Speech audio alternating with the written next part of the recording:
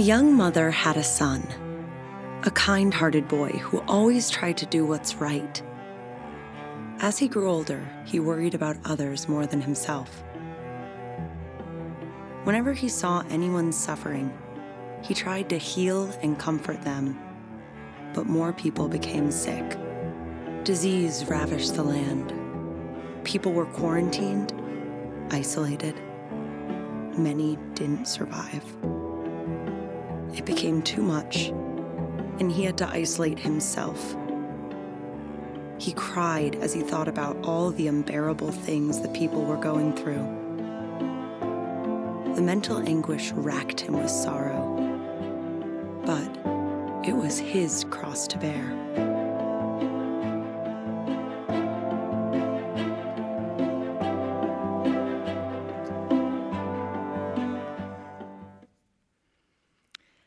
In 1985, a woman was walking home from a dentist appointment in New York City when something horrific happened.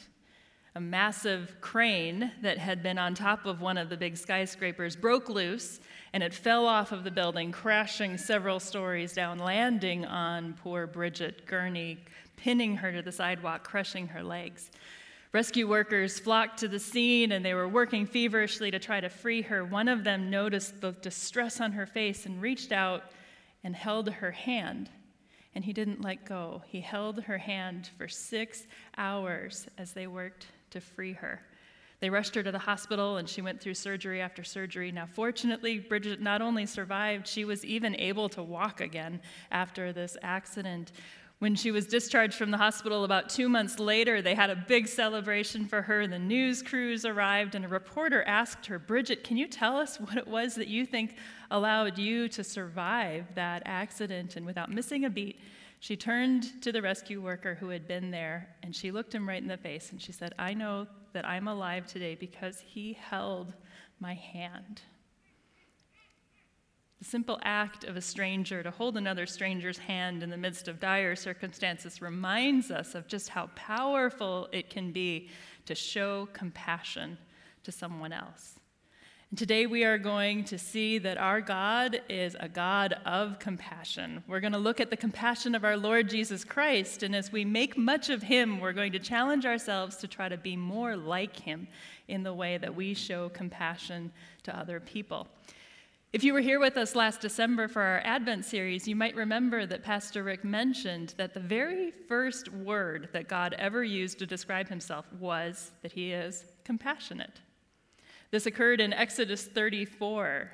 Moses, the author of the first 5 books of our Bible, had a unique encounter with God, and it was in that encounter that God described himself as the Lord who is compassionate and gracious, slow to anger, and abounding in love and faithfulness. Now, I find this so interesting because if I were God and I had an opportunity to describe myself in a way for the first time in words, knowing that this is the first recorded time that humans would understand who I am, I would probably choose to say, as God, you should be encouraged to know that I can do absolutely anything. I know all things. I can make everything happen according to my will. And of course, all of those things are true about God, and he could have said that if he wanted to, but he didn't. This is how he chose to identify himself, as being compassionate and gracious and slow to anger and abounding in love and faithfulness. Are you curious to connect the dots on what made him say this? This happened right after he entrusted Moses with the 2 stone tablets that had the 10 Commandments etched onto them. Moses had spent this time talking with God, learning from him about what it would look like to be a holy people. And he took these 10 Commandments down the mountain, back to the camp where his people were. I imagine he was probably filled with enthusiasm and optimism after spending this time with God, ready to share this with his people. And when he got back to the camp, he discovers that the people are completely disrespecting God, worshiping an idol instead, the notorious golden calf. Moses was overcome with anger, and he just took those tablets and he smashed them to the ground, destroying them. Biblical scholars admit this was a rather impulsive move on Moses' part, although somewhat in character with other impulsive acts he did in his life. But it wasn't necessarily a wrong act for him to do this by causing kind of like a mega rocket this last week, a RUD, the rapid unscheduled disassembly of these tablets. He was symbolically declaring that the people had blown it before God. And as he destroyed these tablets, he was in essence saying that if the people weren't prepared to obey the law, they didn't deserve to have it. Now I'm willing to go out on a limb and say it's probably unlikely that any of you have ever destroyed a precious object given to you by God himself, but we can still identify with Moses in this experience. Have you ever had a mountaintop experience, a time when you feel close to God, a time when you feel enthusiastic about wanting to live for him and you want to bring that to other people, but then you get back into real life, into reality, and it's just like a gut punch of all of the problems in life, and all of that optimism comes crashing down? Well, here's what happened. God and Moses dealt with the immediate crisis at hand. Consequences were had, changes were made, but then the issue of the smashed tablets and all that they represented still remained. So the Lord said to Moses, "Chisel out 2 stone tablets like the first ones, and I will write on them the words that were on the first tablets, which you broke."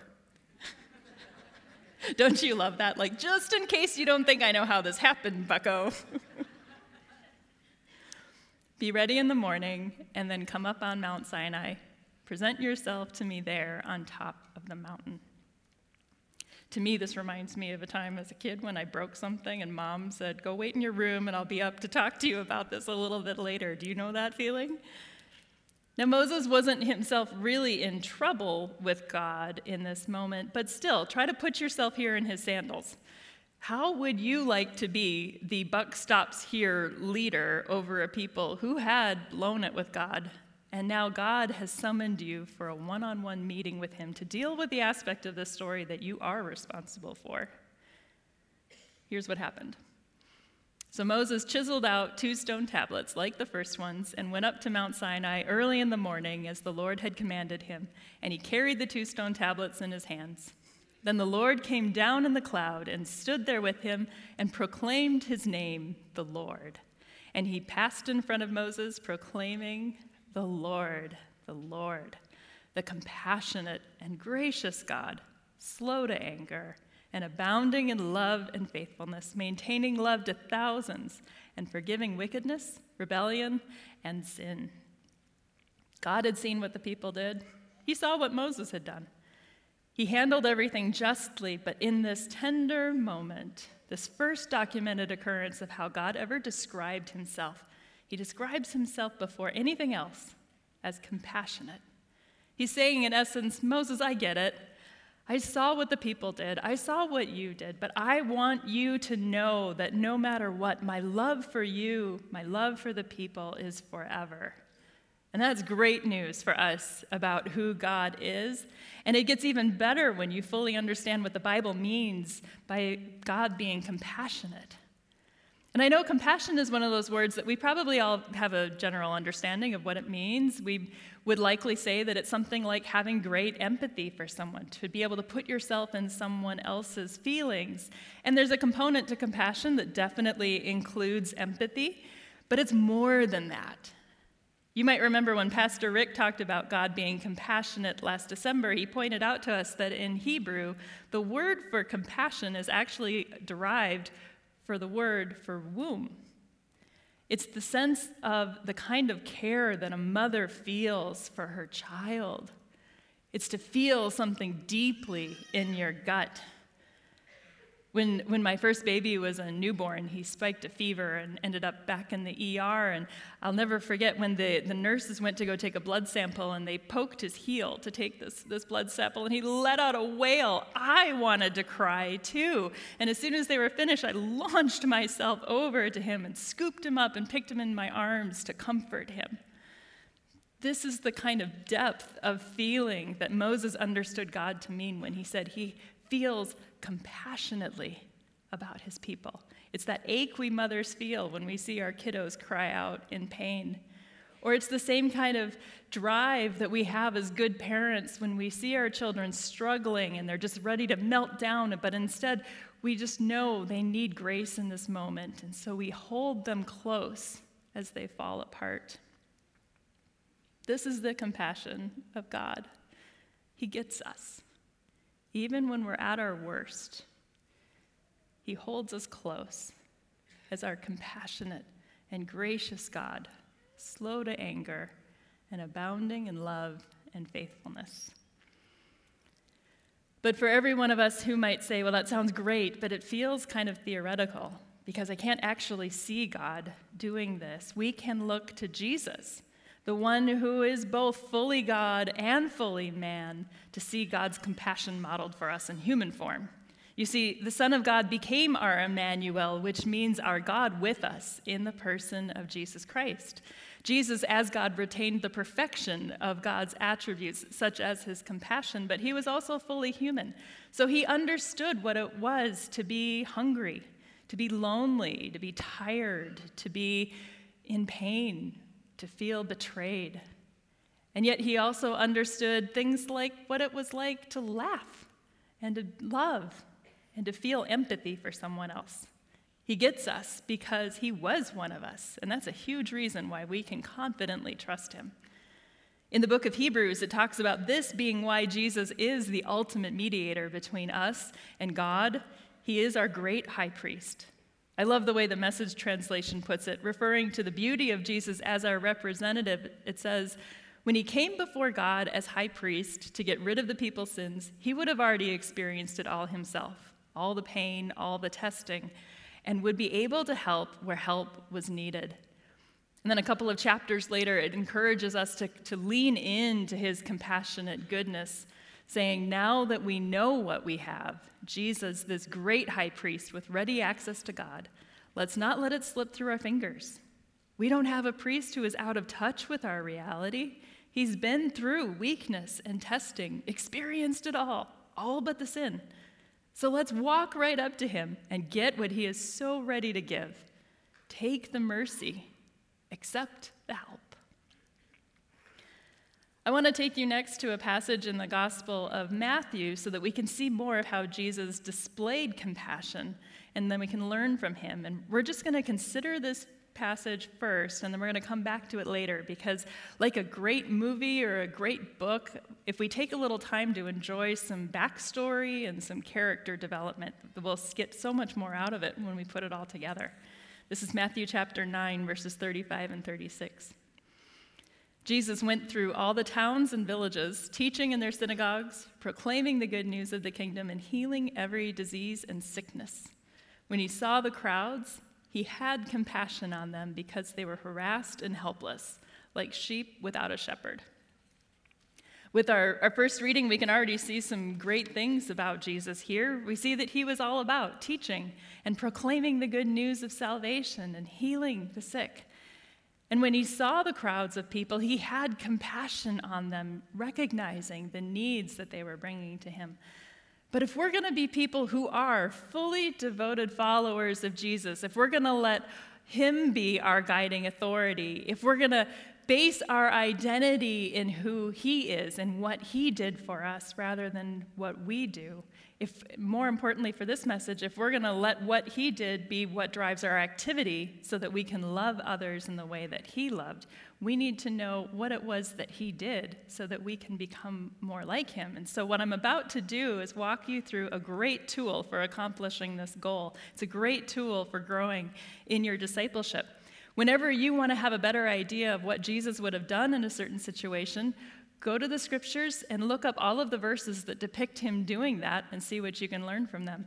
An easy way to do that is to use a tool called a concordance in the back of most paper Bibles. It's kind of like an index for verses. Or if you're more of a digital person, a great site like BibleGateway.com can accomplish the same thing. Just type in compassion and look up the verses that pertain to Jesus relating to that. I did all of that prep work for us, And besides the verses that we just saw, there are 5 additional stories in the Gospels that speak about the compassion of Jesus. And rather than me just telling you what I've gotten to learn about this, I'd like to walk you through them with me so that you too can have the joy of seeing this in real time. And as we quickly glance through these 5 verses, put on your detective cap and see what you notice about the compassion of Jesus. The reference for these 5 verses are on your handout sheet, so don't feel like you need to scramble to write them down. So after the verse that we already saw, the second occurrence of Jesus' compassion is in Matthew 14:14. When he went ashore, he saw a great crowd, and he had compassion on them and healed their sick. The next one happens right before the miracle of the feeding of the thousands with the loaves of bread and the 5 small fish. And Jesus said, I have compassion on the crowd because they have been with me now 3 days and have nothing to eat, and I'm unwilling to send them away hungry lest they faint on the way. The next occurrence happens when there were 2 blind men who happened to hear that Jesus was coming down the road, and they called out to him, asking him for mercy, asking him to restore their sight. You might remember this story from when Pastor Otis mentioned this in his sermon on Palm Sunday. Jesus had compassion on them and touched their eyes, and immediately they received their sight and followed him. 5th, when he went ashore, he saw a great crowd, and he had compassion on them because they were like sheep without a shepherd, and he began to teach them many things. And then the last one is my personal favorite because it demonstrates the depth of Jesus' heart for hurting people. You see, Jesus was walking into a town and he encountered a funeral procession. A boy had died, leaving behind not just a grieving mother, but we find out that this mother was also a widow. And when the Lord saw her, he had compassion on her. Another translation says his heart went out to her. And he said to her, "Do not weep." And he said that because in the very next verse, he brings this boy back to life and he gives him back to her. Our Jesus is amazing. Well, now that we've quickly seen each case of where the Bible mentions for us that Jesus felt compassion, a next step in this kind of a study is to consider 2 things. What were the circumstances that caused Jesus' heartbreak? What compelled his compassion? And then what did he do about it? So first, the circumstances. In both Matthew 9 and then later in Mark 6, Jesus had compassion on the crowd because he says they were like sheep without a shepherd. And I'll say more about that later. But in essence, what this means is that they were vulnerable. They were at risk of being spiritually led astray. So we see that Jesus has compassion for people who are spiritually vulnerable. In Matthew 14, his compassion was for the sick. In the miracle story of feeding the thousands, his compassion is for the hungry, for those who are lacking their physical needs. In Matthew 20, in the story of the blind man, Jesus had compassion on those who are living with disabilities, and as a result, in that culture, were social outcasts. And then finally, for the poor widow, we see that Jesus has compassion on those who are emotionally distraught. If you want to be a fully devoted follower of Jesus, if you want your heart to break for the same things that break his heart, this is what Scripture tells us those things were. These are the kind of things that when Jesus encountered them, like a mother seeing her suffering child, made Jesus ache in the pit of his stomach.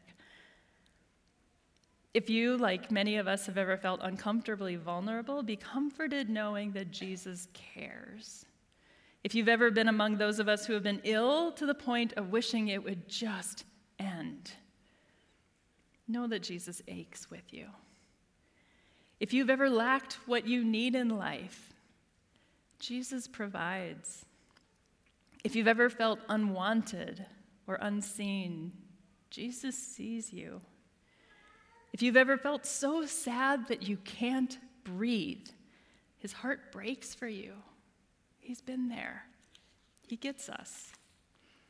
But better even than knowing that Jesus gets us, that he knows how we feel, is seeing his compassion. Because compassion is so much more than just a feeling. It is a feeling, but so much more. If empathy is feeling another person's pain, true compassion goes beyond empathy and takes action to relieve someone's need or pain. Let's look at these verses again, and we'll answer our second study question. What did Jesus do when he felt compassion? And now I want you to notice that in every verse, Jesus doesn't just feel compassion for someone, he does something about it. So let's see this. When he went ashore, he saw a great crowd, and he had compassion on them and healed their sick. I have compassion on the crowd because they've been with me now 3 days and have nothing to eat, and I'm unwilling to send them away hungry, lest they faint on the way. And so he fed them with the bread and fish until they had so much they couldn't eat another bite. For the blind men on the road, Jesus had compassion on them and touched their eyes, and immediately they received their sight and followed him. When he went ashore, he saw a great crowd, and he had compassion on them because they were like sheep without a shepherd. And he began to teach them many things. And for the poor, grieving mother, the widowed mother, when Jesus saw her, he had compassion on her and said, "Do not weep." And he did that because he gave her back her son. Friends, Jesus never saw someone and just ached for them for a little bit and then went on about his day. He never encountered someone and said, "Oh, that's just awful. I am so sorry you're going through that," and then looked at his watch and got off to his next appointment.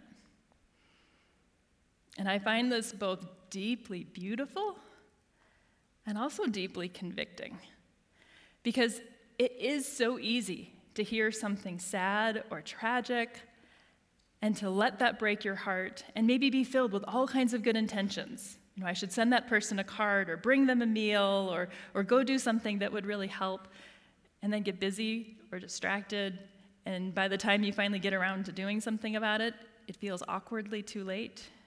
Do you know what that is like? I mean, I sure do. I often feel inadequate in the way that I express compassion for other people. And my point isn't to lay a guilt trip on any of you or even on myself. But before I let any of us off the hook, can I turn the heat up on this just a little bit? Because to the hurting person, does unexpressed compassion feel compassionate? This was the point of one of the most famous teaching stories that Jesus ever told. In the parable of the Good Samaritan recorded in Luke chapter 10, the powerful lesson of the three people who encountered a severely injured man lying in the street was to not be like the first two religious people who saw him lying there, who noticed him, but then kept going on about their day, but to be like the third man, the Samaritan, the one who stopped, who it says had compassion on him, and used his resources to address that man's immediate needs and then get him to a place where he could be cared for and back on his feet. This is the kind of action that Jesus points us towards. This story shows us what it would look like for us to show compassion to others in a way that pleases God. Now, I could easily spend another half hour talking about compassion in the Good Samaritan story alone, but I'm not going to do that. Instead, this is a really good spiritual formation opportunity for you. Sometime this week, read Luke 10 and pull out all you can about what you see about compassion in this story. But for us now, I want to take us back to that verse in Matthew that launched this discussion about what Jesus' compassion looks like. So let's go back to Matthew chapter 9, verse 35. Jesus went through all the towns and villages, teaching in their synagogues, proclaiming the good news of the kingdom, and healing every disease and sickness. Do you remember the observations we made the first time that we saw this verse? We had noticed that Jesus was all about teaching and proclaiming the good news and healing the sick. But now that we've discovered this list of the specific kinds of things that broke Jesus' heart, does it make more sense now why the core strategy of Jesus' ministry was all about teaching people the truth and pointing them to the way of salvation and healing every malady? Everything Jesus did came back to the core of who he is as our compassionate God, that God who is compassionate and gracious, slow to anger, and abounding in love and faithfulness. The God who sees us, who sees our pain and our vulnerability, but doesn't just ache for us, he does something about it. So in the next verse where it says, when he saw the crowds, he had compassion on them because they were harassed and helpless, like sheep without a shepherd, we should be a little bit more primed now to not just notice that Jesus had compassion, but to wonder what was it that made him feel that way, and what's he going to do about it? So the why first. In a few recent sermons, it's come up that the Bible frequently likens us to sheep and Jesus as our good shepherd. And for the original audience of these scriptures, that would have made a lot of sense to them. They would understand that was sheep ever present in their community. But I can count on one hand the number of times I've been within 50 feet of a sheep. Now, one of those times actually had me dressing a full-grown sheep in human clothing while my husband held it for me, but that's a story for another time. My point is, though, that we might not appreciate the significance of what Jesus is saying here because we don't relate to what it's like to be a sheep without a shepherd. Now, those of you who have been in church a long time probably have heard several sermons explaining that sheep are rather dumb and defenseless creatures and depend on their shepherd to provide for their needs and to keep them safe. But what you might not have heard as frequently is that there's another dimension to Jesus' compassion on someone described as a sheep without a shepherd. And for that, we need to go back to the Old Testament. You see, leaders all the way back to the early history of God's people were likened to shepherds. In fact, shepherding is the most frequent analogy in the Bible for what it looks like to be a good leader. We began this message looking at Moses, who became one of the great leaders in all of biblical history.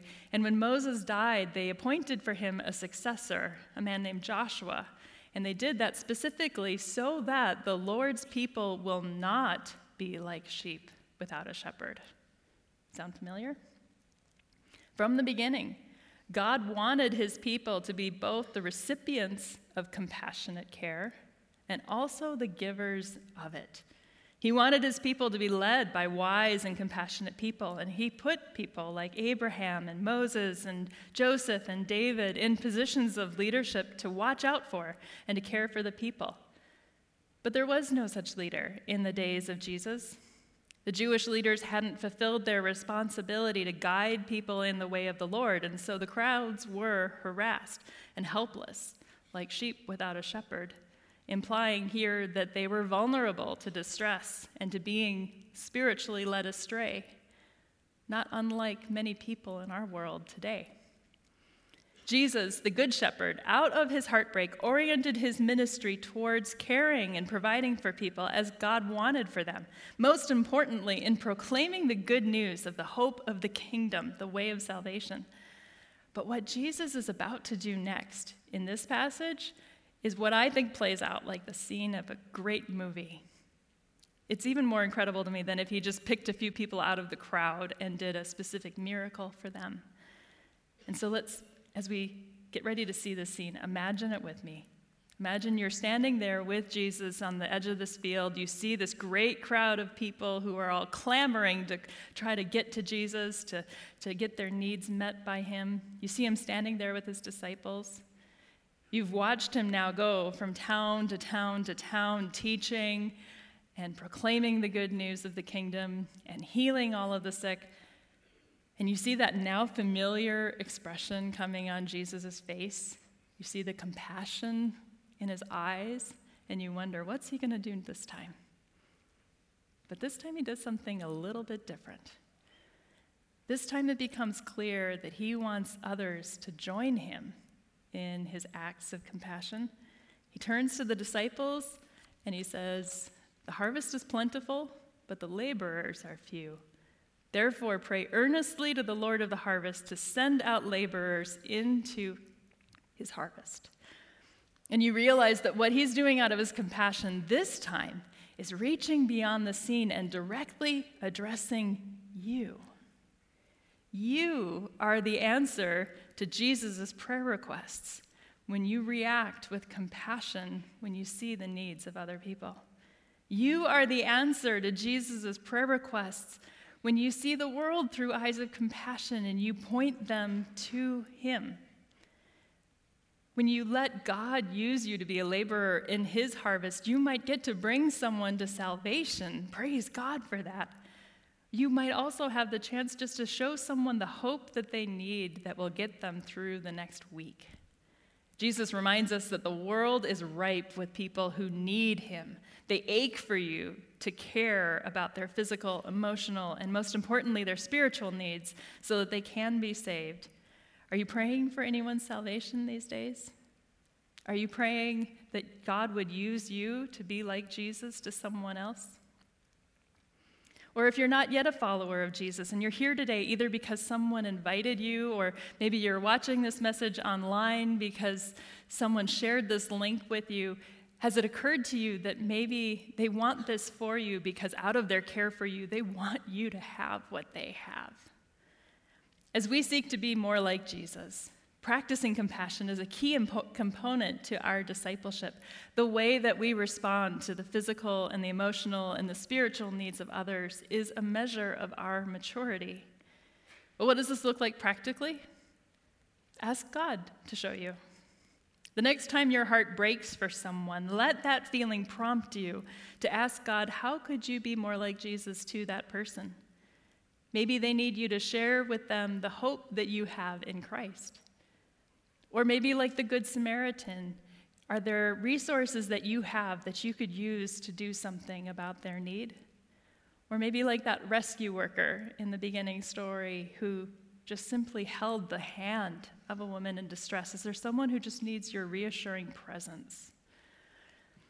Maybe God has someone on your heart even now, or maybe you're thinking more broadly about needs that you see in our community. If you'd like to explore more of what it looks like to have a biblical approach to caring for the needs of the vulnerable and the marginalized, we're going to be holding a seminar here on Sunday evening, May 7th, led by the Reverend Steve Eng. Steve is part of our congregation and now works as an advocacy director for the National Association of Evangelicals, and he'll be giving us a further understanding of what the Bible has to say about caring for the marginalized and the vulnerable, as well as some practical ways for us engaging in doing that. I commend this opportunity, and I'd love to have you join me there. But I trust that God will give you many opportunities in the coming days and weeks to practice compassion in your context. And so before we get ready to leave this place this morning, I'd like to honor Jesus' call to pray that God would move us to be laborers in his harvest.